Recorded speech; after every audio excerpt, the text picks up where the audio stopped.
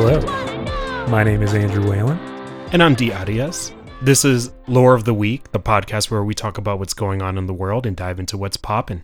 This week we're talking all things board games, from ones we like, ones we hate, and what you need to do to throw a good board game night with some friends. Enjoy. How's it going, D? It's going pretty well, Andrew. How you doing? I'm doing good, man. I'm sitting pretty in our new fancy podcast studio. Yeah, we got blankets up by command strips. We got books stacked on top of books to get it pinned with blankets in between us. Yep. I hope it works. It appears to be making no difference whatsoever. But yeah, at one point we were using I have a dirty bowl of shrimp fried rice on my desk from lunch yesterday that was helping to hold up a blanket.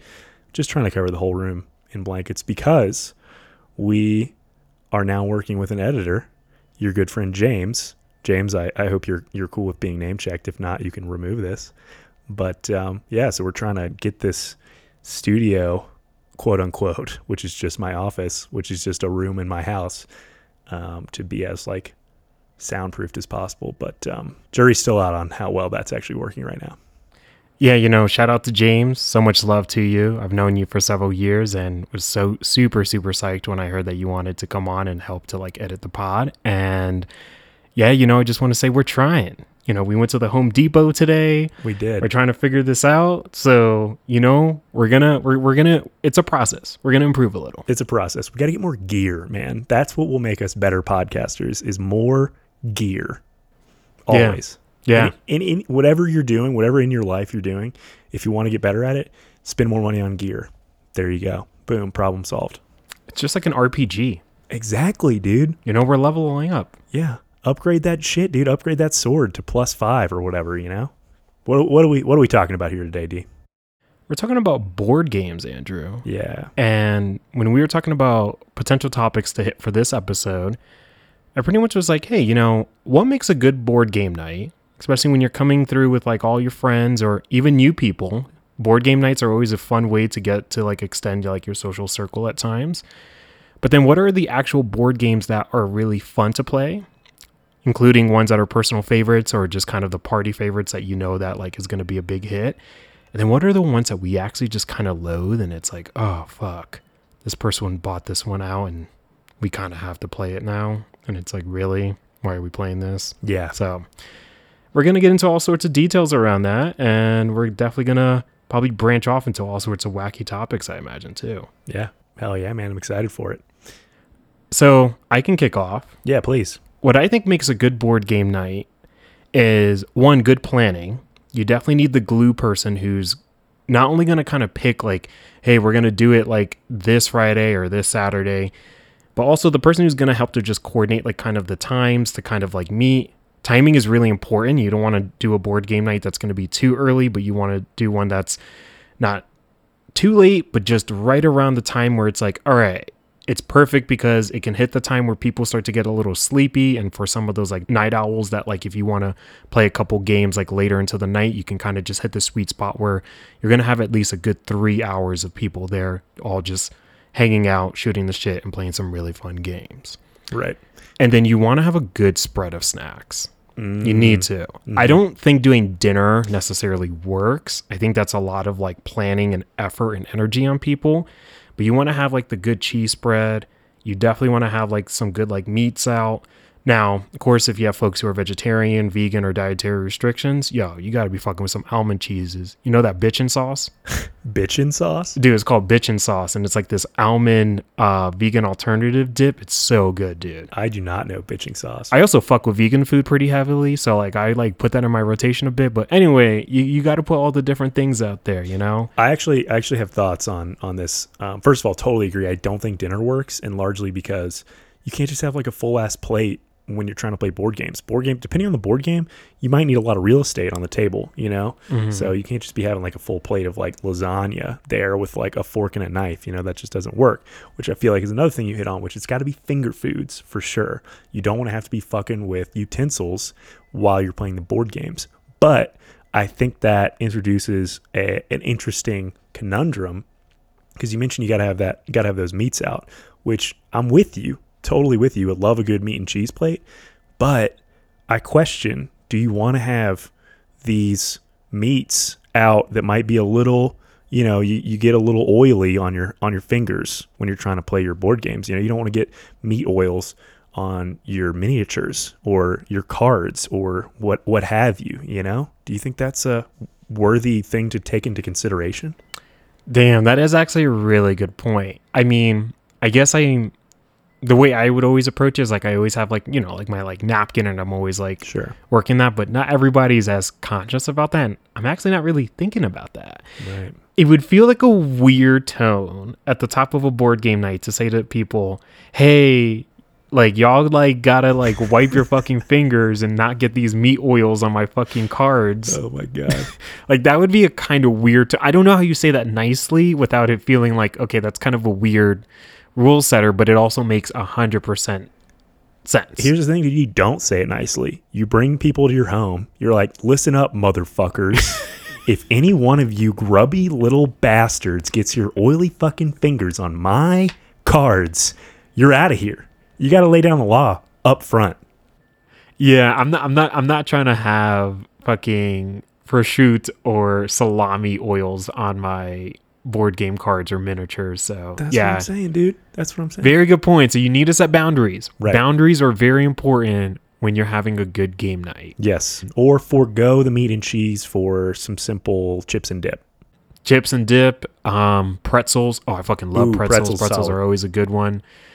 So yeah, just having some really poppin' snacks, and then drinks, of course. From all the seltzers, whether it's hard or regular. Want to make sure that you have a combination of both, and then a good selection of like, depending if people are into wine or something like that, maybe you could do that. If not, a couple beers and stuff to kick things off. Some people like fucking with some hard drinks too, so maybe some cocktails.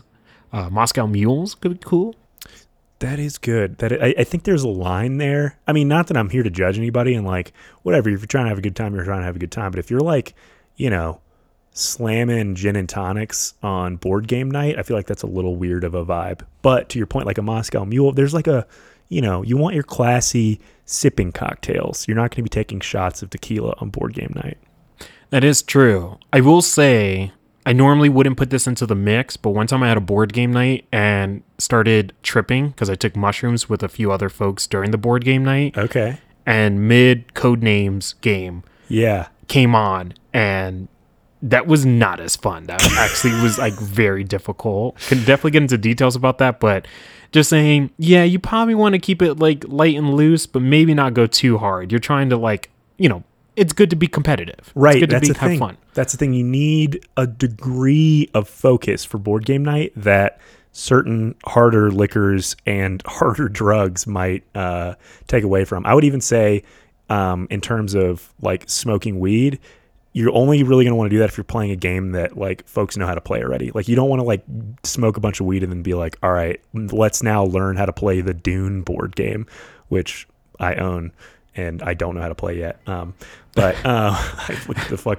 the board game is as complicated as the books. So seems cool, but I haven't tried it. But dude, that fucking Codenames on mushrooms, like that sounds like a fucking trip for anyone who's not familiar. And I was probably planning on talking about Codenames later because I think Codenames is awesome in a very specific circumstance.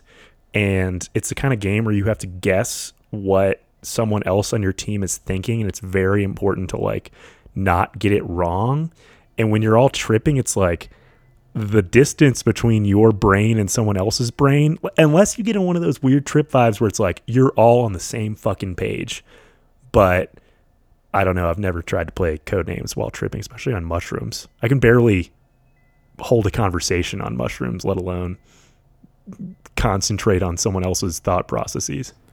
Yeah, I was very sensitive to everyone's emotions and the things that they were saying. And it started to become very uncomfortable because I was like, oh my God, like there's so much pressure to like actually try to play this.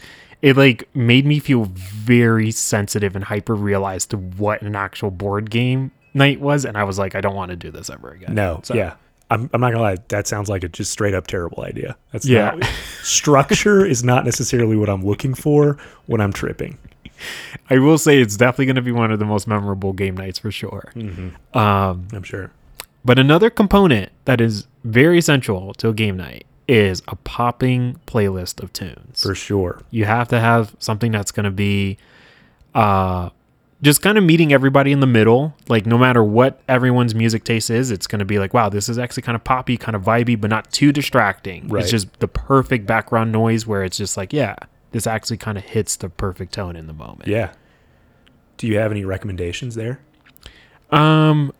I kind of bounce around a lot, but I generally like to go with like usually indie rock. I think tends to be pretty nice because like a lot of the beats can be pretty cool. You get some really awesome guitar riffs and vocals kind of mixed in. Some things I've done in the past, I've done like a Mac DeMarco like radio, so like throw in other artists. Steve Lacy is also really dope. Beach House I think is actually a pretty dope artist to also kind of just like throw in the background, and Tori Imoy as well. So those are some of my picks, but would you have any recs? Toro Imoy. Toro Imoy. Toro Imoy. You said it in I can't. Toro Y Moy is that's a fantastic choice. That and like Washed Out, I feel like is that good like kind of indie vibe sound. That's a really good idea. I will say Addie's kind of the vibe setter in our house usually for good reason. And we had a board game night recently, and she threw on, kind of randomly, smooth jazz radio. And It was the kind of thing that, like, when I realized I was hearing smooth jazz, I was like, are we listening to smooth jazz right now? And she was like, yeah, I thought it'd be good. And then it was like, yeah, actually, this is good. This is working very well because it's not taking away from the vibe of the board games. It's just some, like, nice, pleasant background music to kind of like keep things flowing, Smooth jazz sounds really fantastic. Yeah, it worked. Damn, especially with a nice glass of wine. Yeah, which there was some wine in play, so that was a solid board game night for sure. But yeah, I would say the only other thing that I can think of, at least when doing a good board game night, and I think this will get into like our picks of board games themselves, at least a little bit, kind of depending on the dynamic, but you want to have a game that if there's new people who are showing up that you haven't really had part of your game night dynamic or social group, a game that's easy to get within 1 or 2 rounds. Yes. You don't want to pull out like kind of the more complicated games that maybe you play with like more of your inner circle of game night folks, but something that it's like can be pretty light and easy for people to kind of get into. So it's not as like intimidating, because more often than not, you try to explain rules and I feel like that never really goes over well. You kind of just need to have like a quick 1 or 2 practice rounds to get people into the mix. Right. I think that's huge, right? Because I've definitely been in situations where I have met someone and also like played board games with them in the same night. I'm not sure that it was like necessarily a game night, but it was like, went over to a friend's house and met some other friends and we played board games. I don't know. I can't remember off the top of my head. But to your point, there are like types of games that are great environments to get to know other people over, and generally those are games that aren't super complicated, aren't super rule heavy. They have just enough structure to them to kind of like cover up any awkwardness that there might be when meeting someone new, where there's like kind of those brief moments of pause where it's like, what do I talk about now? Or like, do I keep talking to this person? What, just any kind of ambiguity with a good board game is like papered over with, okay, now we move on to the next step of the game, right? And I think socially speaking, that can be very helpful. But if you're playing something like Codenames, which again, I want to talk about more, can be a little bit overly complicated because there's also types of people, right? Like I consider myself the kind of person who likes learning about mechanics of games because I'm a nerd, and I can get really into that even in a social environment. Sometimes I'm not feeling it either, but there are also folks who like you try to explain rules to them and it just bounces out of their head immediately.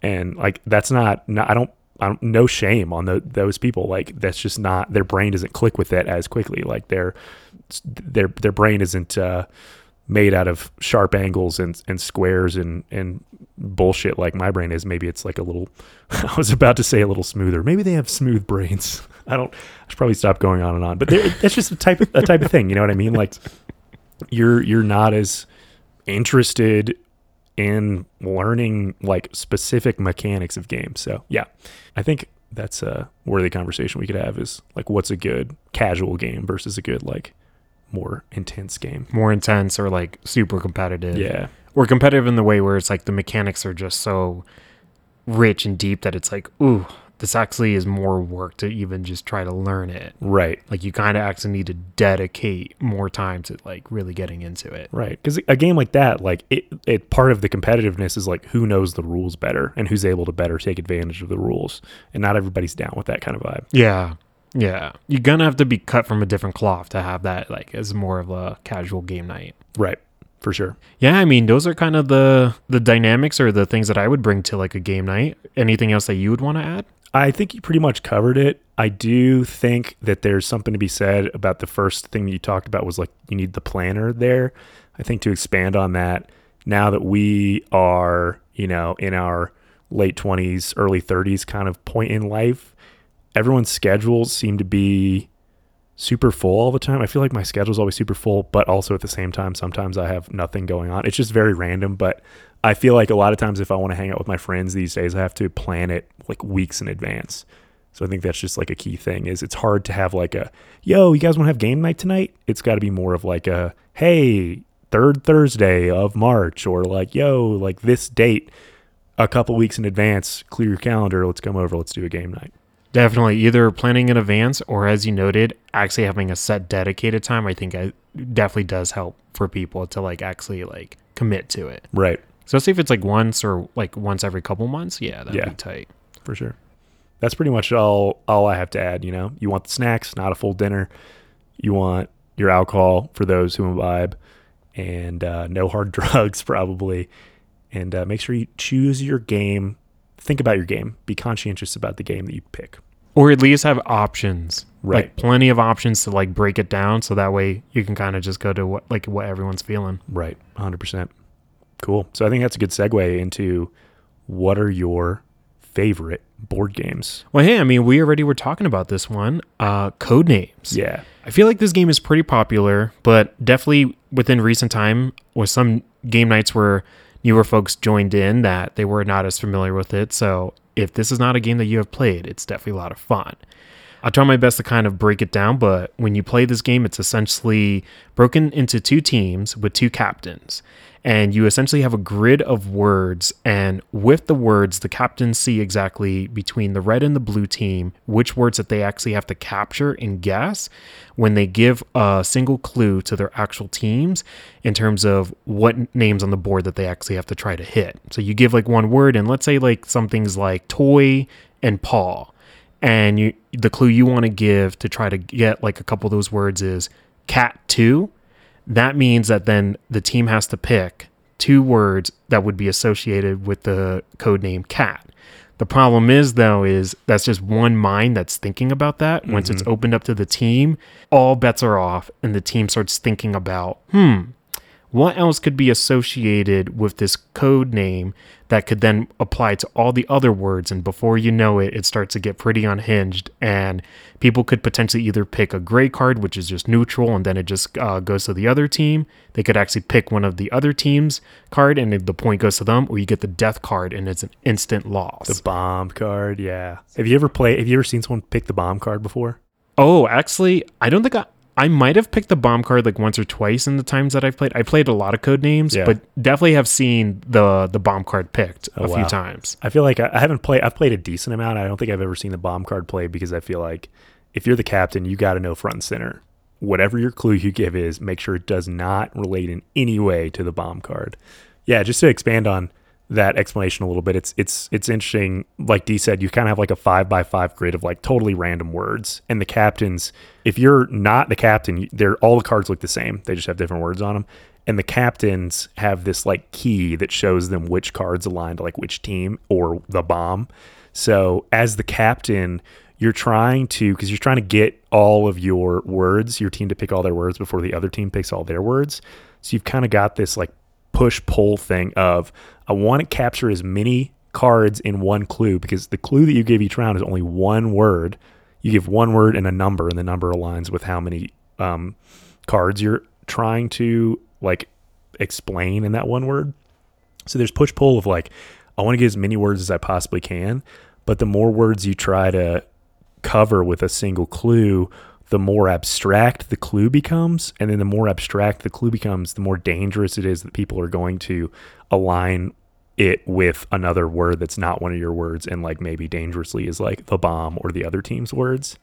And that is where like a lot of the fun of this game and the frustration of this game comes in, where it's so weird as the captain because you give your clue and then you're not allowed to like say anything else or really like react at all to what people are saying. So you will give your clue, like your clue where you said cat too, and you're trying to get them to guess toy and paw, right? But like maybe there's another word on the board that's like tree, and then people are like, oh, cats like to climb trees. They like to climb trees, right? Well, okay, they definitely have paws, so I think we should pick paw. But like, oh, they play with toys, and then you'll like one person on your team will be like, they play with toys, and then someone else on your team might be like, nah, that's dumb, dude. He wouldn't say that. Like, it's got to be tree. Cats climb trees, and you're sitting over there like as the captain, dying inside, just like, no, don't do that, no. It's a lot of fun and can be frustrating as well, but it's a cool game. I think one of the best parts about the game is that one, the captains can't talk. Yeah. So it's like, of course, like there's a lot of tension with that. But between the two teams, there's so much shit talking. Yeah. And it's so fun because of that dynamic. Yeah. And normally you would think like, oh, like how much can a team actually get under the nerves of another team? But if you're relentless with it, you really can't fuck with them. Oh, yeah. If you really stay on it. So it's definitely a really like fun and can be a pretty dirty game in that sense. So I do have a couple critiques of Codenames, not necessarily the game. I think the game is a good game, but like warnings, I guess, because the first time I ever played, I feel like I'm still chasing that dragon because I played in like a ski weekend with like, there was like 12 of us. So it was 6 people to a team, huge group. And everybody was like so down to clown. They were so in the game, like so competitive. We were like, it was a ski weekend. So we were like drinking and smoking and stuff. So it got pretty like raucous, but everybody was still like in it. And that was so much fun. And I feel like every time I've played since then, it's hard because the game, if you're not like fully bought into playing the game, it can be slow and it can be easy to get distracted. And if you're the captain and your team isn't like fully paying attention, then it's really frustrating because you're like laying these very thought out like plans for them to follow or tracks for them to follow. And if they're like not fully paying attention, it can be really frustrating. So I've had a couple of less than stellar attempts at playing Codenames. I think if you can get a decent sized group, which you need, like, I feel like minimum 6 people to play a good game of Codenames, to have at least 2 teams of 3. If you can get a good group to play, it's so much fun. But I feel like it's definitely like choose your vibes carefully kind of game. yeah, it is definitely designed to be like a casual game, but the more that you put like competitive strategy to it, the better. Yeah. And I think something that definitely helps is what I try to do whenever I'm on a team is actually vocalize, hey, if we do this, that means in the next turn that we get to pick something, we can always come back to a round that like we lost one of the clues. For sure. So that way, hint, hint, you could say whatever word 3, even though we know that you probably will mean like 2, and we can loop in or wrap in. So it's like you can kind of be on the same thinking page, and the more you know somebody, the better that you can definitely do that. Totally. Relationships are huge Totally. in this game. That's key. You want to break up couples if you can. Not for good during the game. Yeah, that's a great game. Yeah, to your point, that's like a pro tip. If you are not the captain, say every single thing you're thinking at all times, because the captain will then have more, like, you know, they get a better idea of how you think. Even though you can't necessarily get a better idea of how the captain thinks during the game, the captain can hear you and like use that in their decision making. Definitely. So yeah, pretty dope game. Yeah, for sure. Do you have a game that you'd like to share? If not, I can continue on. Oh, I've absolutely got a game. One of my favorites of all time. It's a game called Mysterium.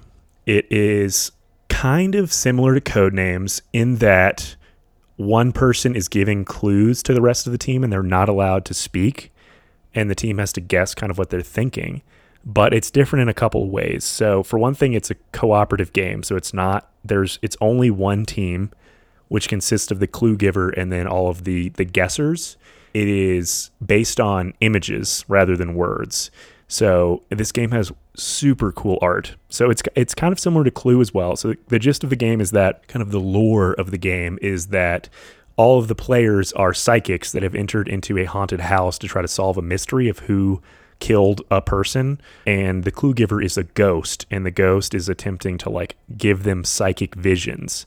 And so each person has their own vision that consists of a kind of like Clue, a person who is the killer, a room where the murder happened and the murder weapon.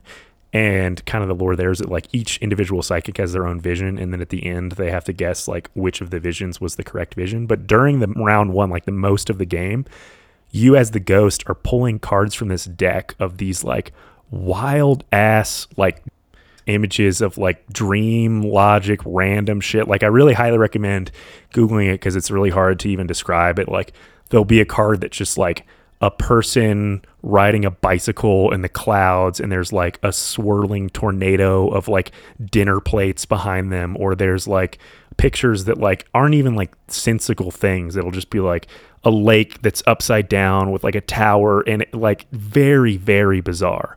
So as the clue giver, you have like a hand of like 7 or 9 cards of these like weird dream cards, and you can see the person that you're trying to get a player to guess, and you just have to, you can give them any number of cards in your hand, but it's essentially a clue, and then everyone's helping each other. So it'd be like I would give you a card, D, that would have like some weird poisony green shit in it or something, and maybe one of the possible guesses is like an evil looking doctor, and you're like, oh, maybe this poison is the doctor because the doctor's card has like a needle in it. It's like maybe he used poison.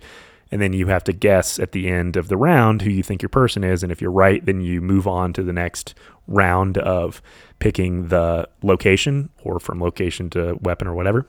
And it's just a crazy game. It's got that similar thing that Codenames has where everyone's kind of arguing with each other about like, what does this mean? What does this mean? But it's like a little more weird because it's these like weird dreamy cards that the ghost player didn't even necessarily pick. Like they had a limited number of options, and it's a similar kind of thing where it really helps if you have a relationship with somebody already and you're able to kind of like pick out how you think a person would be thinking. And it's very fun, and I like that it's a cooperative game, so no one's like trying to beat anyone else, because sometimes there are situations where competitive games can get a little dicey sometimes, depending on your crew. Me and Addie get very competitive with each other. Neither one of us likes to lose, so that can cause issues at times. So we like co-op games instead. Not that we don't like competitive games sometimes these days, but that's just a fun thing about it. I love Mysterium. I do think it's a lot of fun to play with your friends. I don't know that I would necessarily say it's a great game to play if you're just meeting someone. Although I think that's you make your call depending on the person. If the person's like maybe a little bit more artsy, this might be the kind of thing for them because it's so abstract, the images are. If it's the kind of thing where you think this is a person that likes to do like free associations of things. And also people will make some wild connections between things that sometimes are awesome, and sometimes it's like, what the fuck? Like, no, that's not it. That's not it. But it's a great game. No, that I'm just Googling this game because I actually have not heard of it before, but it looks really like the artwork on the cards is beautiful. Yeah. And I think the dynamics on that, like I love cooperative games because there's a different sense of stress in terms of like actually like working with other people. Yeah. So this is definitely one I really want to check out. How long have you been playing this one? I think we've had it for maybe 2 years. 2 years? Yeah. And I played it with like a lot of different people, and it's generally a big hit. People really enjoy it. No, well, hey, I'm definitely going to be on the lookout for it. We should play it, dude. Definitely. I would love to. One of my other picks, and this is kind of building off, especially looking at like some of the beautiful illustrations on the cards, is, have you heard of Dixit? I have heard of Dixit. So Dixit's a lot of fun. One of my friends has the game, and whenever we have a game night, that's always one of like our big picks. This one is very much like kind of like a storyteller type game whenever it comes around and like your turn and like you have to kind of like put your play in. But essentially it's with this whole deck of cards, and they're all beautiful illustrations of just really abstract images. And definitely recommend like looking up like some of like the pictures and stuff just to get a sense or like an idea. But the way that the game works is you essentially just have like a really simple, I think it's like the first one to 30. Could be wrong on that, but like you start with 0 points, you pick like a rabbit of your color, so there's like a white rabbit, blue rabbit, green rabbit, etc. You pick your rabbit and you all start off with 0, and as it goes pretty much in turn, what happens is when you become the storyteller, you pretty much have like a drawn amount of cards that you always have to keep constantly like pulling from anytime you play a card. And you have to give a clue about what you want to give that will like quote unquote illustrate the card. And other players, when they hear that clue, will also put down a card to try to knock other players out when they try to guess who's the actual storyteller card. Yeah. But the thing is, this is the catch, is you don't want your clue to be too obvious, because you actually will, you won't gain any points if everybody picks your card. Yeah. So you have to kind of like ride that line a little bit and like kind of be pretty creative and strategic on how you like do that. And when everybody kind of reviews the cards, there's pretty much a way that you like actually score it and you rank it on like the actual board itself. And then it gets revealed which is the actual real card. And then you can see if someone was actually able to psych other people out and stuff. Yeah. And the scoring is pretty complicated, but it has it very clearly detailed on the board, and you kind of just move along as you go through it. But it's really fun because you get an idea of to see how like tuned in people are with each other. Really fun game to play with like someone who's just playing for like the first time, and like a good casual game. But I will say people who are really not in tune with the creative side will have a terrible time with this game. Yeah. It's just really abstract, and most of the rules are really just actually in the actual like scoring. Other than that, the only mechanics is you just trying to do like psyching other people out with just like abstract clues, as people kind of do that with like beautiful like cards. Yeah. But it can be a lot of fun though. Dude, I think I own this game. And you don't know. But I'm pretty sure I own this game, and I don't know that I've ever played it, because what Addie and I will do sometimes is just go to the Wizard's Chest, which shout out to the Wizard's Chest in Denver, South Broadway. Amazing shop. Fucking dope. So many board games there, and we'll just have whoever works there just kind of like recommend things to us. And I think we bought like 3 games one time, like back around Christmas, and like haven't played half of them. And I think Dixit is one of them. So I got to bust that out. We got to try that out. No, Dixit is definitely a lot of fun. And it's pretty quick too. Like you can easily crush like a round in under like 30 minutes. Yeah. So yeah, pretty tight. Check it out. Do you want to take the next pick? I think to kind of change the vibe a little bit into something a little simpler or more mechanic based and less abstract is I was recently introduced to a game called Five Crowns, which it's kind of similar to Rummy, I think, in a way, but you kind of maybe could play it with a regular deck of cards or two. But really what it is it comes with 2 of these decks where there's a 5th suit added, which is the star, and the aces and 2s have been removed from the deck. So there's a bunch more cards, and you start with 3s. So it starts with 3s and goes up, and how it works is it's kind of like, everyone's got a deck. So you start off, everyone's got a hand of 3 cards, and you're trying to make a group of 3, and you make groups by either matching the number, or you can do like a straight, like 3, 4, 5, 5, 6, 7, et cetera, but with the straights they have to be the same suit, which there are 5 suits, so that's a little more challenging. But there's also jokers that are total wild cards. You can change the suit and the number, and also whatever round it is. So if it starts with 3, 3s are wild, and you can change their suit and number as well. And really all you're trying to do is there's a stack of cards in the middle, and when it's your turn, you take 1 card and you put 1 card down. And when you put a card down, you put it face up. So when it's your turn, you can either grab the face up card, you can grab a face down card. You can risk it for the biscuit, as I like to say. Always risk it for the biscuit too. And you're just trying to make a match. And when you've got no cards in your hand that aren't part of a match, you put your cards down. You're like, I have done it. I've got I can't remember I don't think you're supposed to say anything, but you're just like, I did it. And then everyone else has 1 turn to get 1 more card to try to figure their shit out. And any cards that they have left over that are not part of a match, you add the value of that card to their score. And at the end of the game, which is from rounds, 3, 4, 5, 6, 7, 8, 9, I'm just going to go all the way, man. I'm already here. 10, Jack, Queen, King. And once you do all of those rounds, whoever has the least number of points wins. And matches always have to be at least 3 cards, but they can be any number of more cards. And there's 2 decks that each have 5 suits. So you can have like 6 of a kind. It doesn't happen very often, but it can. And it's one of those games where like it makes a lot more sense when you play it than me explaining it. And like, I don't know how much value people are getting out of us explaining board games verbally in an audio format, but this is definitely the kind of game where it's like just play 1 round where everyone leaves their cards up and just explain what's going on. And everybody's going to get it. It's very simple. Like there's like 3 rules, you know. I have played this game with some folks that I didn't know before, and it's a really easy game where it's like it's clear enough what you're supposed to be doing to where it helps kind of sand over the like edges of meeting someone new, and it's still a lot of fun. And there's a lot of luck involved too, so it's not like too competitive, you know. You can't really be like super aggro about it because you might just get a shitty hand every now and then, and it just happens, you know. Every now and then you're on like round 10 and someone starts their turn with full matches and they put it down. It's like, well, I just got like fucking 100 points, so that sucks. Fun game, easy game, highly recommend. 5 crowns is what it's called. You can probably pick it up for $10, super cheap.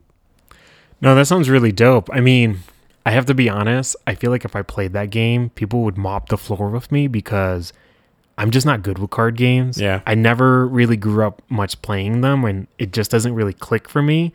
So it's like when people start talking about like the like different like type of cards or hands and stuff, I'm always like overwhelmed by that. Oh, I mean, man, yeah. Once in college, I like played strip poker. I was the first one naked easily. Like that, like it was just, I don't really have the mind around that. Dude, poker's fucking hard, man. Like, I like card games a lot, but poker is one of those games kind of like where you just have to know more. You have to know the game. You have to know what's possible. It's not just about knowing the mechanics. It's about like knowing the options that can happen. And there's like a whole social aspect of it where you're trying to like, you know, bluff people and stuff. I suck ass at poker. I always get my money taken when we play Texas Hold'em for money. I don't like it. I mean, I like it because I like cards, but I play a lot of card games and I don't like poker. So, but you know, cards in general can be hard to pick up. Yeah, so that sounds really dope. I don't know if I will play it, but knowing that other people who are really into card games, I'll definitely keep that like as a rec for people whenever like talking about this. So yeah. Yeah. A game that I also really like. This one, it's weird because we normally will actually break down the rules a lot, or like just throw a few of them out the window and just kind of like tailor it to how we want to play. Yeah. Sometimes I think that's actually can be a little funner. Totally agree. This is the Blockbuster movie game. So themed after Blockbuster, like the video rental store from like the 90s. Okay. And pretty much it just is kind of, it's like Pictionary meets like movie charades, and really fun for people who are 1 into movies, or 2 just into really dynamic, like you're going to get up and actually do a lot of movement and stuff like that. So this is like a game where between 2 teams, you pretty much, there's like the whole categories in which you have to get 2 cards or 2 points in for each category. And each category is like horror, comedy, drama, thriller, all the different like movie genres that you can hit. And essentially each team has the opportunity to try to gain like a couple cards per round. But the thing is that you draw these cards and you have to make the decision of which one that you want to act out, which one that you want to say a word from, and which one that you actually want to quote. So I remember one time when I did it, like I acted out Goodfellas. And so I did the scene when like the dude gets fucking whacked from behind when he thought he was going to get made. Iconic scene. Haven't seen it. You've never seen Goodfellas? Nope. It's a fantastic movie, Andrew. Oh, so good. Well, I kind of just spoiled a major scene for you. I'm very sorry. I know a dude gets whacked. Yeah, well, I mean, I think most mobster movies, people are gonna get whacked. I should hope so. So I don't think that would necessarily be very shocking. Right.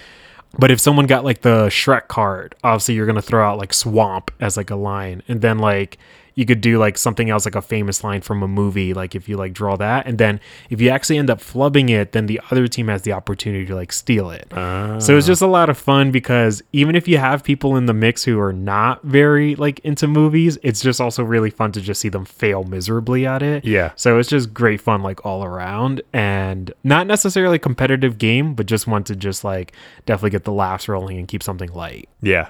That sounds like a lot of fun. I think I would like that one as a movie lover, despite the fact that I haven't seen Goodfellas. Don't at me about it, listeners.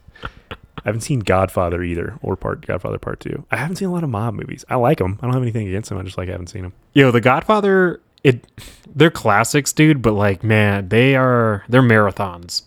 Are you about to drop a hot take here, D? Or are you about to be like, not worth it? No, I would say it's worth it. I would just say, like, you kind of have to be in the certain mindset. Like, Right.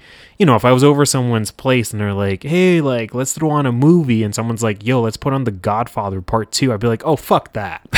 Yeah. Come on, like really? Yeah. Like we're gonna be here like for like 4 hours. Like nah. Yeah, I got places to be, dude. Throw on Shrek 2 and let's get the fuck out of here.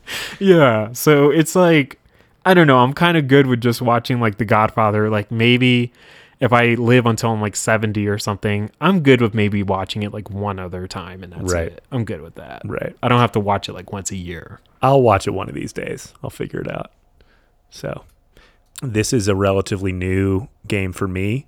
My roommate picked up at a recent visit to the Wizard's Chest. He got the game Seven Wonders, which he was attracted to because it had this thing on it. It just had like a little symbol on the front that was like most awarded board game of all time, which I don't know who's giving out awards for board games, but and I gave him a little shit about that, but he got it, and we've now played it a bunch. That game rocks. It's so much fun. It's one of those games where you first pull out you start reading the rules and it's like, what the fuck? Like, I don't know what the fuck's going on. But once you finally like grok it and like understand everything, it is so much fun. It's like a very rapid fire game. There's a lot of mechanics, but it's like each game lasts 30 minutes. And at first you're like, how could that be possible? It seems so complicated. But once you figure it all out, it just goes, and you can play like a bunch of rounds in a row with folks. It's hard to describe, and I don't think I'm going to try to nail it in this description.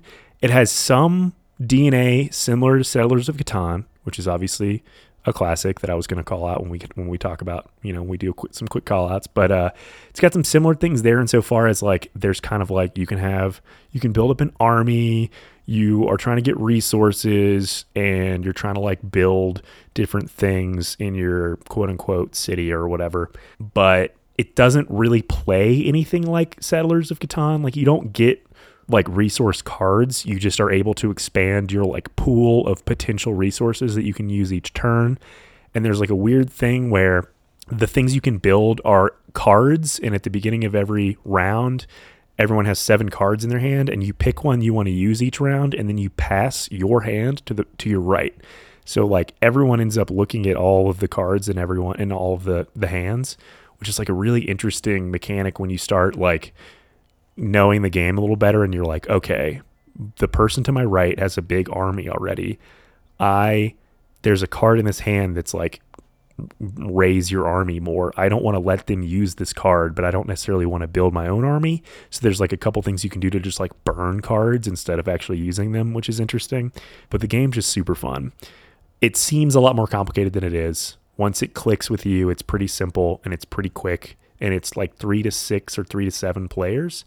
We've played it with 3 and we've played it with 5, and it was a lot of fun. Different, and it's a little different in those ways, because when it's 3 people, you're like adjacent to everyone else, which that kind of comes into play. Like you only have to like fight the people to your immediate left and right. So when there's more people, it's a little bit different. And at the end of the game, it's just like whoever has the most points. And there's like so many different ways you can get points that there's so many different strategies you can take. And I haven't played the game enough to really know like what the best quote unquote strategy is, but it kind of seems like you got to just kind of like be real flexible about what your strategy is. Because a couple times I've started a game and been like, all right, I'm going to go for this. And then I just don't get the cards for it. So it's really neat, dude. I highly recommend it. We should check it out if you're ever trying to do a game night. I'll get some meats for you. Get the meats. Get some meats. Get some Play mushrooms. some Seven Wonders. Get some fucking tequila shots and get weird with it. But it's dope. No, I would absolutely love that. Yeah, I always think a game is really good when it forces you to have to be flexible, because when you kind of just pigeonhole yourself into a strategy, that's oftentimes like a recipe for disaster. Totally.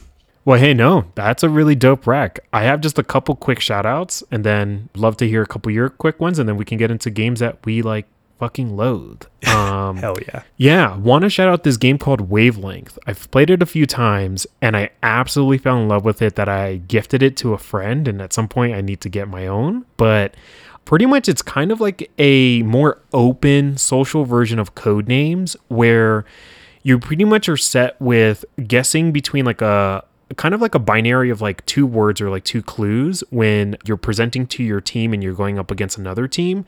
And essentially it's kind of like if the clue is like essentially hot or cold, you then are given like kind of like this spectrum thing where you spin kind of the wheel and only you get to see where it lands, and you have to give either a one word or like kind of a sentence phrase to the team to kind of guess where it falls. So let's say it's like 70% to hot.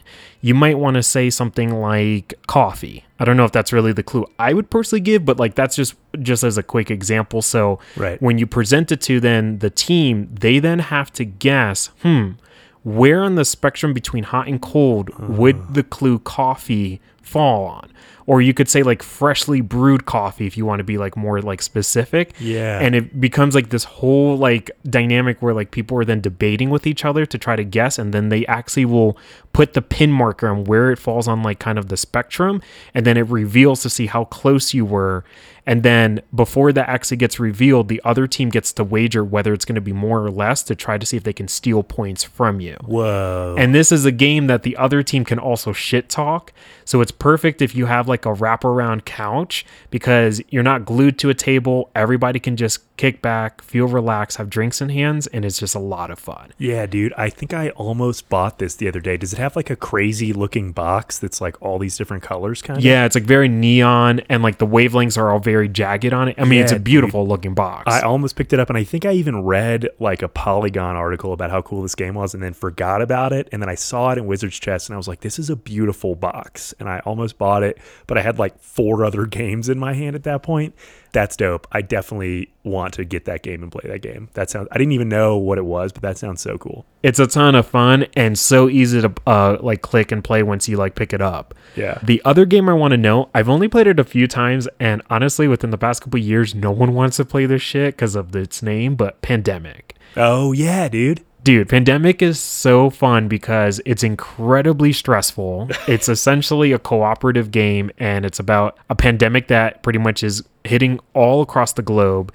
And pretty much as you're looking at the board map of itself is of the world, and everyone has like a different position, whether you might be like an infectious disease doctor, you might be like an operations director person who helps like build up like locations and stuff, and just really whatever like type of positions and roles. But as you're playing through the game, you have your own incentive to try to like contain the pandemic in like your regions that you're like kind of like overlooking, but also your goal is to end the pandemic. Right. But the problem is that while you're trying to maintain the things that you have to do, you also have to sacrifice and make difficult choices to work with others. And the game itself, as the disease and the pandemic like spreads, it is relentless and fast. And if you don't start working sooner than later, you will lose the game. And Yeah. it is brutal. So it's definitely a very highly competitive game, not one that I would just bring to any game night, but one about like people who really want like a more elevated sense of like cooperative play and like actually wants to be like in the mix. Definitely requires a lot of focus too. Yeah, it's interesting you say competitive, because I think it is competitive, but it's not competitive in the sense of like you're competing with others. It's like you're competing against the game. And to your point, the game is like fighting hard to beat you. It's definitely a mechanic heavy game. I played the shit out of it with some friends of mine like 4 or 5 years ago.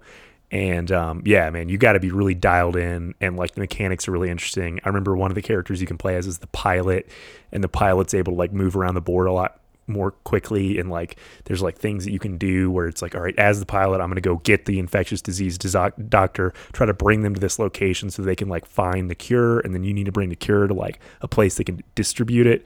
It's a wild game. It's very cool, and it's got the legacy option, which I've never done, but you can essentially like play a season of the game where like every time you play, it like has consequences that fundamentally change the way that the board operates, and like characters can die, and like you have to play the game like it's almost like D&D, where you like have to have a session that you play every like couple weeks or something, and you're trying to like get to the end of this season, which is like a very interesting mechanic, I think. Oh, that would be really dope to try to play. Yeah, That's a cool game. Definitely recommend it. But yeah, to your point, like not super chill in not chill at all. Yeah.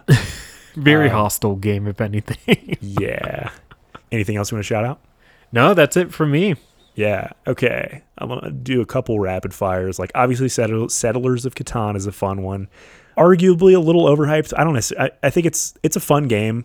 It's a fun game because I think even if you're someone who's like super into it and like super strategizes it, a lot of it's luck based. So someone who's never played the game in their life might just like accidentally win. And I think that's funny. It's an easy game to play because like everybody, it's like the like quintessential frat guy game, I feel like, where like every bro knows how to play Settlers of Catan. So if you ever just want to have like a night with your bros, especially, not that the ladies can't enjoy this game. Addie, my partner, has like won more games than she's not with Settlers of Catan, so it's cool in that way. But it's just like such a like, I don't know, for me it's like quintessential like drinking beers with the bros playing Settlers of Catan, because it's like competitive, but it's not like too competitive, and you can shit talk a lot, and there's like the social trading aspect of it. It's a fun game. Andrew, I'm gonna be very honest. Never played? No, I hate it. Yeah, okay. I totally get you. I totally get you. I think we can't have a board game. But I know that people love it though. And not talk about Settlers of Catan. I'm not going to sit here and be like, it's my favorite game. That's why I saved it for the shout outs. But I know some people dislike it, and like I like other games better, but it's like it's just kind of a classic. But I guess we'll get into the hating games soon, and you can talk more about it. Betrayal at the House on the House on the Hill, or Betrayal at the... Oh, I know what you're talking about. I've heard of it. I don't know the exact wording on it. I think it's Betrayal at the House on the Hill. It is very intense. It is, you like build the board as you go. Your character's trying to explore a haunted house, and every time you find a new room, you like roll these like this chance dice that might activate like the haunting, and depending on the circumstances, when you activate it, it's like there's like a book of like 60 different possible hauntings that really change the way that the game plays. And the reason it's called Betrayal is that when you activate it, a certain character becomes like the bad guy, basically, and you don't know who that person's going to be. You don't even know if it's going to be you. It's just totally random. And it's a pretty mechanic heavy game. It's like a couple degrees down, I would think, from D&D in terms of like the vibe and the intensity of it, but it's a fun game, and I've had a lot of fun playing it, so recommend it for that reason. No, I mean, this is definitely a game that I've always seen recommended a lot, and honestly, like the artwork looks so sick on it, like on the box itself.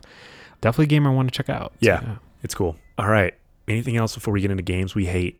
No, I think we could get into it. Do you just want to go ahead and get into your reasoning behind why you don't like Settlers? You know, I just think it's kind of boring. Yeah. You know, I don't really have like a actual nuanced or like good reason to necessarily know. Also, I've lost that game a lot. Yeah. And I get it. Like, I think the component of like trading resources can be like really fun, but I don't know. After a certain while, it's just like, fuck, man, I ain't getting no fucking sheep. Like, I don't know. Like, it's just not that dynamic, and it's just not resonating with me. It's very much a personal choice, but I see when like people are like getting their ore game strong, and like they're like just like kicking the shit out of everybody, and they're like really loving it. Yeah, I get it, but I would say I'm at a point like if like Settlers of Catan like comes out, especially if I'm like with family or something, I'm like, I'm just gonna go on the couch and watch Netflix. Right. I'm like gonna bow out right now. I feel you. That's legit. I think thinking about it as you've been talking about it, I would describe Settlers of Catan to me as like the Office of board games. And what I mean by that is it's something that so many people have played so much that you can kind of do it on autopilot.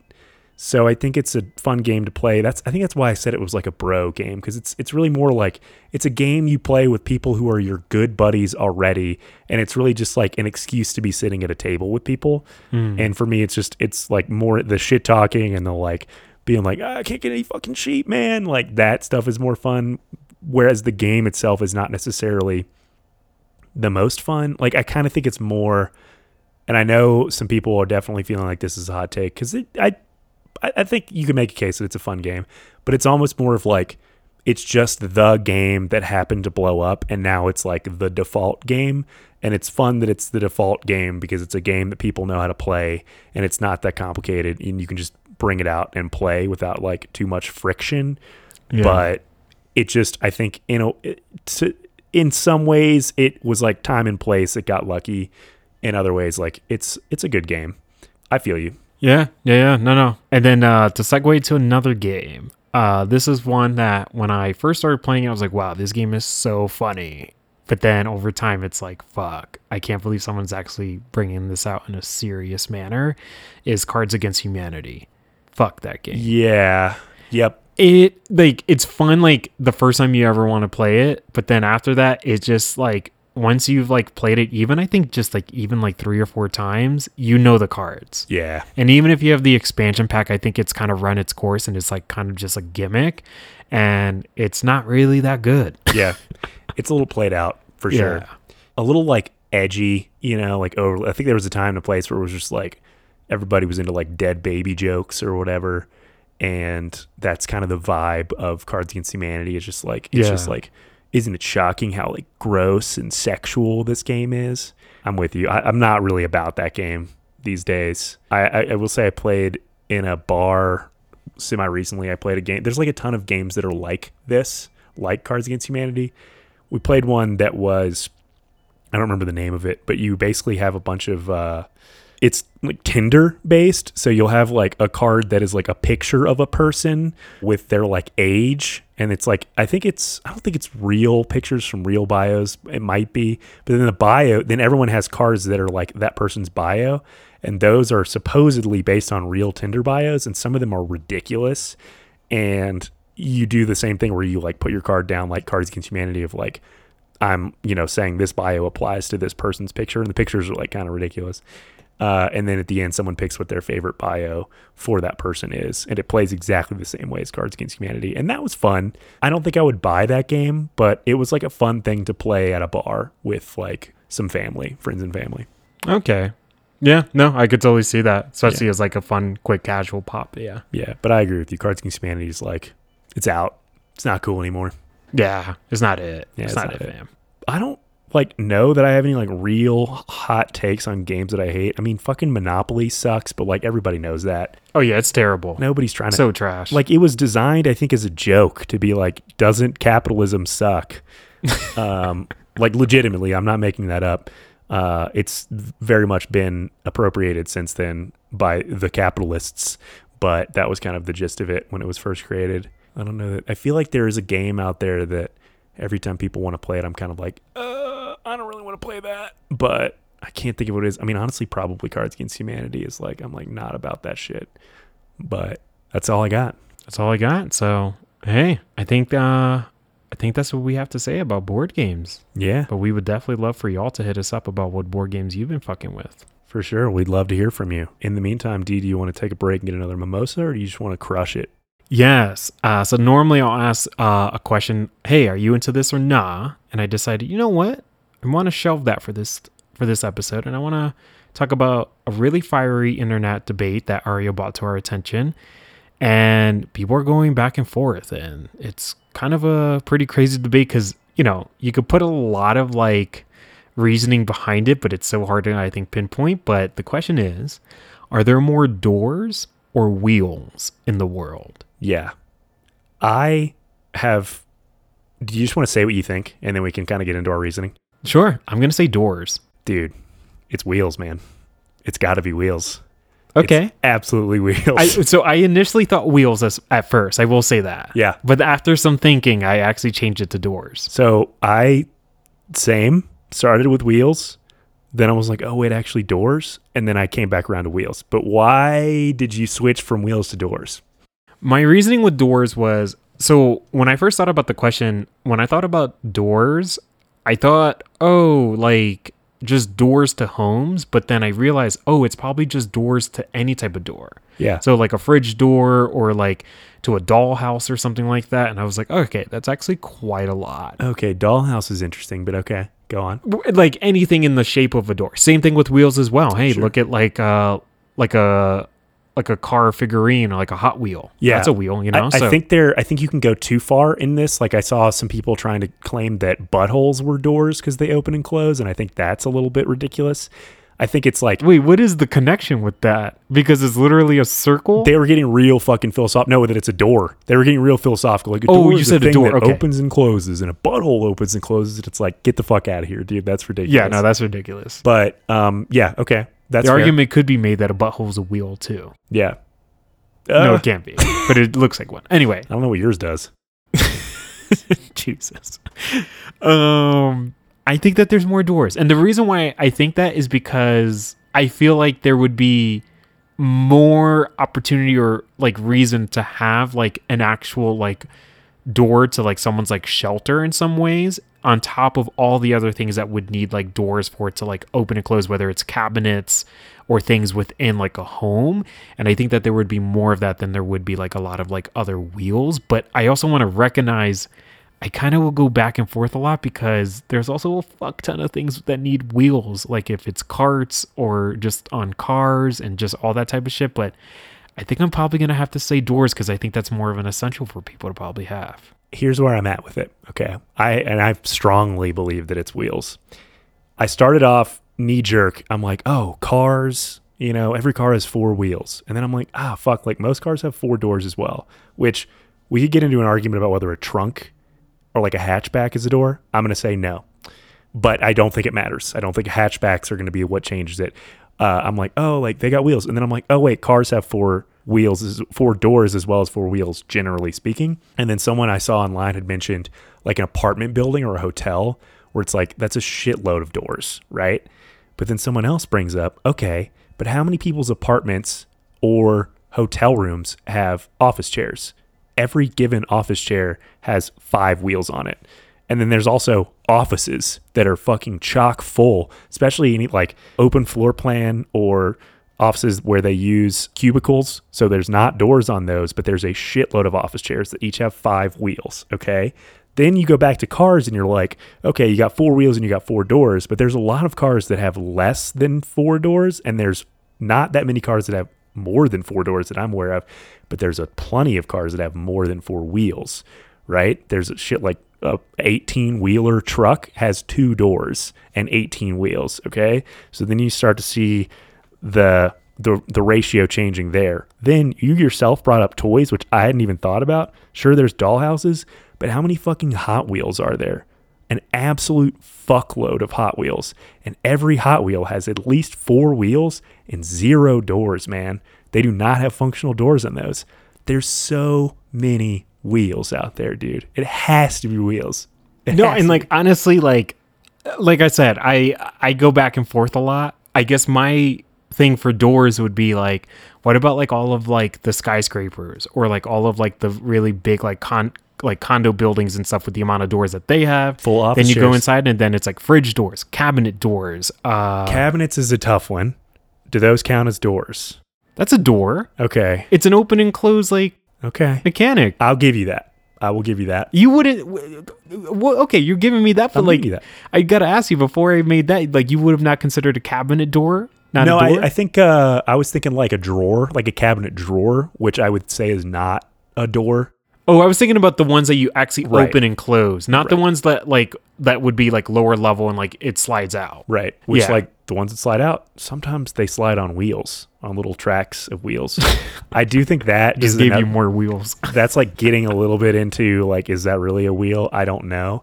But also, okay, yeah, cabinet doors. That's fair. That adds a lot. That's a lot. Like, I feel like within each like door or entry into like someone's like apartment or place or something, there's even going to be more doors than there would be wheels within there. But then let's think about bikes, Oh yeah, there's a fuck ton of bikes. skateboards, Skateboards. rollerblades, Longboards. ripsticks. There's just like a lot of things that have. I feel like there's Home Depots though.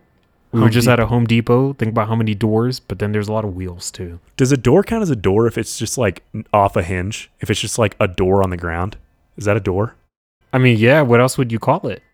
Yeah, that's a good point. I guess you could like, I mean, we're categorizing it as a door, but really it's just a plank of wood with like a few other things, but we would call it a door. Well, then, okay. What about a tire that's been removed from a car? Is that a wheel? Or is it a tire?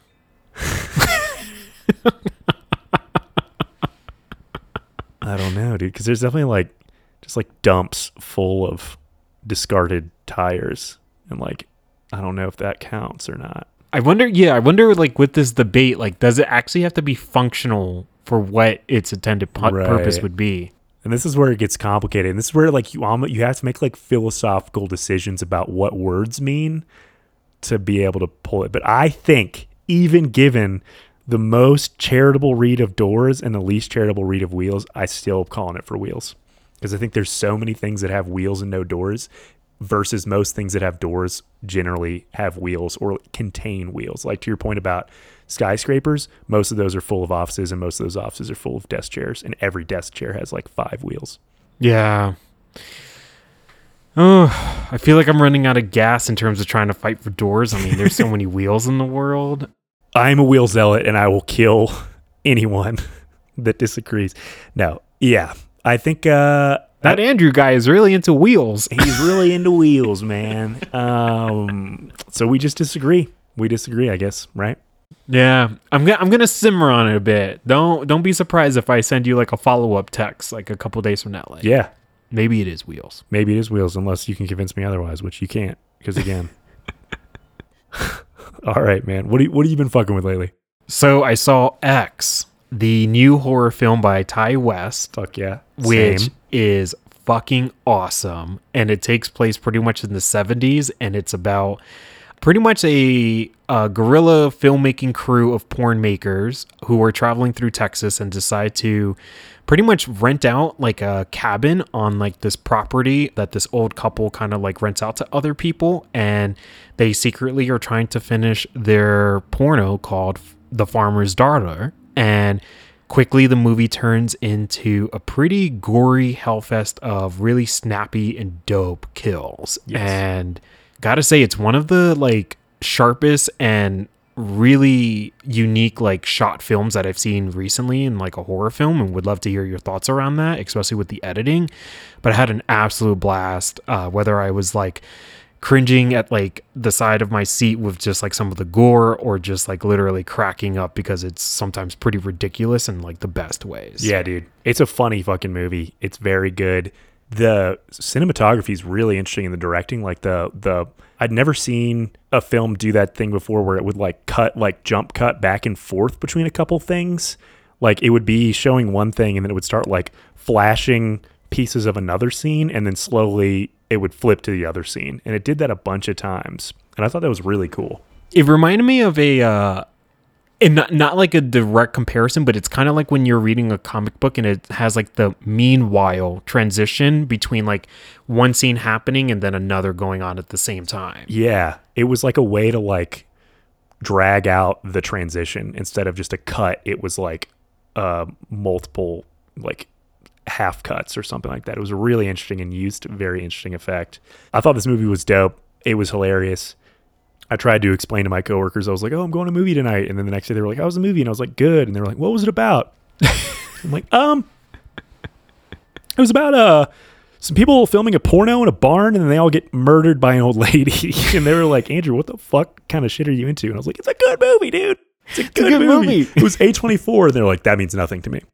My coworkers are Philistines. That's the point. It was really good. And I thought it was also really cool how like the ladies are kind of like, they steal the show, you know. It's other than Kid Cudi's dong, which is featured prominently in one scene. That's one of my favorite scenes. Jaw-droppingly massive. Truly yeah. A large, imposing dong, if you will. Other than that, like it's more about the ladies. I think all of the men die before any of the women, with the exception of No, actually, all the men do die. Yeah, before any of the women. At least in the good guys, I should say. I don't want to give too many spoilers, but it's a fucking slasher. There's you know how slashers go, folks. Mia Goth did a fantastic job as kind of like the main girl. Although I thought it was interesting, like even though she was clearly the main and the movie started off with her, everybody got pretty equal screen time. Yeah, honestly, it was a pretty well balanced like cast. It felt like more like definitely ensemble. Yeah. Mia Goth killed it. Jenny Ortega, I mean, she's been on an absolute tear in the past couple years. I love her. Following from Scream, she was fantastic in this. Yeah. And then, of course, Scott Mescudi, a.k.a. the Kid Cudi, was just on a tear as well. Brittany Snow also was really good. I thought her character was the most, like, charismatic, like, immediately charismatic. And then she played kind of a ridiculous person to a degree, you know, but she ends up being very three-dimensional, and she steals the show at one point to sing a song when there's, like, a musical, really interesting musical, like, section in the middle that kind of is the transition from like the opener to like when shit starts to go down. and there's like a montage kind of, or like a split screen thing where they're kind of showing all of these dichotomies on screen. Really interesting, and she's got a beautiful voice. Yeah. I loved that scene. That was really awesome. Yeah, really enjoed the movie. Did you stay around for the after credit scene? No, dude, I didn't know that was a thing. Yeah, I heard about it later. It was like very Grindhouse style of like trailer. It was really funny. Yeah, I wish I could say. I don't think it's online yet. I want to see it though. Yeah, what have you been fucking with? Yeah, I know you got to go, so I'll try to keep it short and just bring up one thing other than Elden Ring, which I'm still being held by. It's still got a grip on me. I picked up a handful of Batman comics recently that I've been reading through. I picked up some like classics that were interesting, like Arkham Asylum, A Serious House on a Serious Earth, which is a wild, like very artsy depiction of Batman and a night he spends in Arkham Asylum with the Joker and many of his other enemies. It is, you described it as a fever dream, which I think is accurate. It is bizarre and haunting and very artistic. I don't know, that I want to necessarily call it like elevated comics, but in terms of like versus your normal superhero comic, it's definitely like a cut above in terms of just like, it's very unique. It took me 20 minutes to read it. And then the other one I want to shout out that I really enjoyed was Batman Hush, which I think we had mentioned in our Batman episode as well. I got that one. I picked that up. And I also ordered immediately Heart of Hush, which is the sequel. Loved it. So cool. Has so many of his classic villains in it, and really just hit on a lot of the things we talked about that I love about Batman, where it's like really showing his detective process and getting into Bruce Wayne's kind of like personal shit and forcing him to confront his past in many different ways. Very enjoyable. Highly recommend. No, yeah, definitely. Because I've seen that you've been getting a lot of the Batman comics, so that's really good to hear that like you've been like rocking with them a lot. And hey, you lent me some, so I definitely got to follow up with that and let you know what I think. Yeah, please do. Only other thing that I'll note in terms of what I've been fucking with, Playdead Studios. I once played Inside, which is a really dope like puzzle game and just so mind-bending. And since I had picked up a Switch about a month ago, decided to actually pick up Limbo because I never got the chance to play it. And I've been loving it. It's so simple, and some of like the puzzles are actually kind of brain breaking, so definitely pretty challenging at times. But for folks who probably are not too heavily into video games, highly recommend this to at least kind of just get more of an atmosphere. And it's just something with really simple controls, and the artwork is just beautiful. It's like this like kind of gothic black and white depiction of like this boy in limbo between heaven and hell, and it's really awesome. Yeah. So been playing through that and super psyched eventually for when Playdead will drop their new project in like the next year or two. Yeah. Limbo and Inside are both very good indie games, very accessible for anyone, and very good. A tribute to the argument of video games can be art. I think they're good. They're evidence of that. So that's cool. You've been playing through. Yeah. I only have one thing to shout out for Random Lore of the Week. Don't know if you have anything, but wanted to just note for Jamie Lee Curtis, absolutely fucking love her, and one of the OG Scream Queens. She will actually be cosplaying as a sorceress from World of Warcraft as she officiates the wedding of her youngest daughter. Yeah. And just want to say, fuck yeah. I love when we get to hear nerd shit coming out of Hollywood. So just wanted to at least just make the space and just say, you fucking do you, Jamie Lee Curtis. What a cool lady. That's so cool. Yeah. Do you have any random lore? If not, I could pop into obituary. I got nothing. All right. Well, Stephen Whitehite, creator of the graphics interchange format, passed away earlier this month at the age of 74. Do you know what a graphics interchange format is? Yeah, which this could go into a whole rabbit hole as well, because that is what I would refer to as a GIF. Oh, I call it a GIF. Yeah. But interesting enough, I was going to ask you this. How do you actually pronounce it? Because even though there is a lot of debate around this, and a lot of people oftentimes will say GIF, as I do, the creator, Stephen, will actually say it's pronounced GIF. Right. So it actually is with like kind of more of the pronunciation of a J starting at the top of it, which is, I think, really fascinating. I don't know. Should I really go with GIF or GIF in honor of Stephen now? I don't think it matters. I did see someone tweet that they said he's living with Jod now. That I thought was very funny instead of God.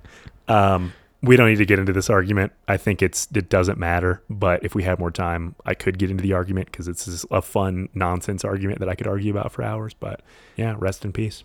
Rest in peace. He literally made it pretty much like weeks on end whenever he would come home from work and would just like work on it in his like own personal time. And then it eventually was actually presented in 1987. So just kind of shows how deep and long the history that the internet has. So. And like such a like random but hugely like that's such a big part of culture now, you know, like sending GIFs or GIFs to people as reaction, like reaction GIFs that's ubiquitous. So it's so interesting. It's like no one's ever heard of this guy or I mean, plenty of people that know of this kind of thing have, but like he's not famous. Yeah. And it's all just ingrained right here into the culture. I mean, hey, I'll send a couple gifts to a couple people later on today, I'm sure. I also want to shout out, as of this morning, there are reports that, and I don't have the details, but the Taylor Hawkins, the drummer of the Foo Fighters, has passed away. He was 50. Yeah. Yeah. So Foo Fighters posted that they're hoping for well wishes and privacy for Taylor. Really sorry to hear that. Foo Fighters is a very, very cool band. I don't necessarily listen to them very often, but like I think they're just like a lot of fun and a lot of people really enjoy them. Feel very bad for Dave Grohl because that's his second, at least that I'm aware of, bandmate who passed away. Yeah. Yeah. First being from Kurt Cobain. Yeah. So rest in peace to both of them. Rest in peace. Well, all right, man. I guess that's it. That's the board games episode for you, folks. You can take those recommendations and implement them in your lives. Ask yourselves, what is there more of in the world? Doors, wheels, or lore? Oh, definitely lore. Definitely lore. Yeah. Hell yeah. Behind every door and every wheel is lore. Oh my God. All right. Bye, everybody. Bye.